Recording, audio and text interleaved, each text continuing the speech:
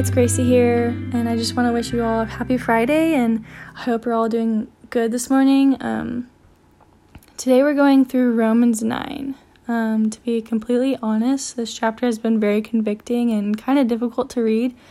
It starts off by Paul being very heartbroken over Israel and his people that have rejected Christ, and then Paul goes into some history of Israel to show that God can give his mercy over whoever. And verses 14 through 18, it says, "What then shall we say? Is God unjust? Not at all. For he says to Moses, I will have mercy on whom I have mercy, and then I will have compassion on whom I have compassion. It does not therefore depend on human desire or effort, but on God's mercy.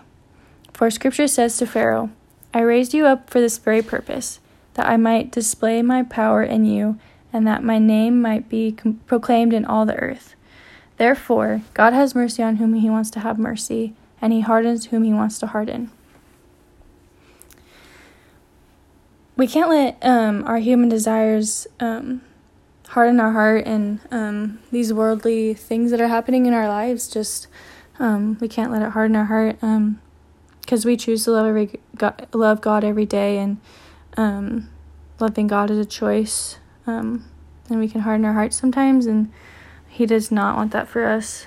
Then in verses 30 through 33 it says, "What then shall we say?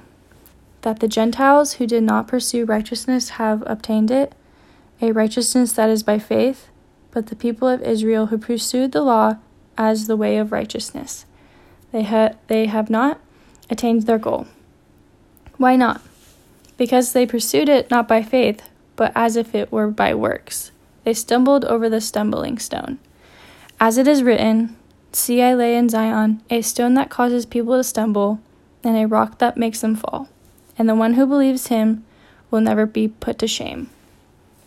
This stands out to me because as Christians, we stumble and we sin, but God is always going to be there when we come right back to him. He shows his mercy and grace over us when we stumble, and then there will be so many times where we just stumble as Christians, and we don't always seek him through that, but we always have to remember that that we can trust him with all our lives when we stumble, and that we just love him so much. Anyways, I would just like to pray for us this morning to close.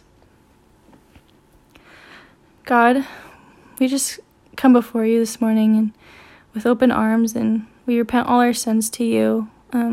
I pray that as we go on with our days, that we are making it known that we just choose to love you every day, God, and we thank you so much for today, and in your name we pray. Amen. Well, I'll see you guys at the gathering tonight, and I hope you all have a good day. Thanks.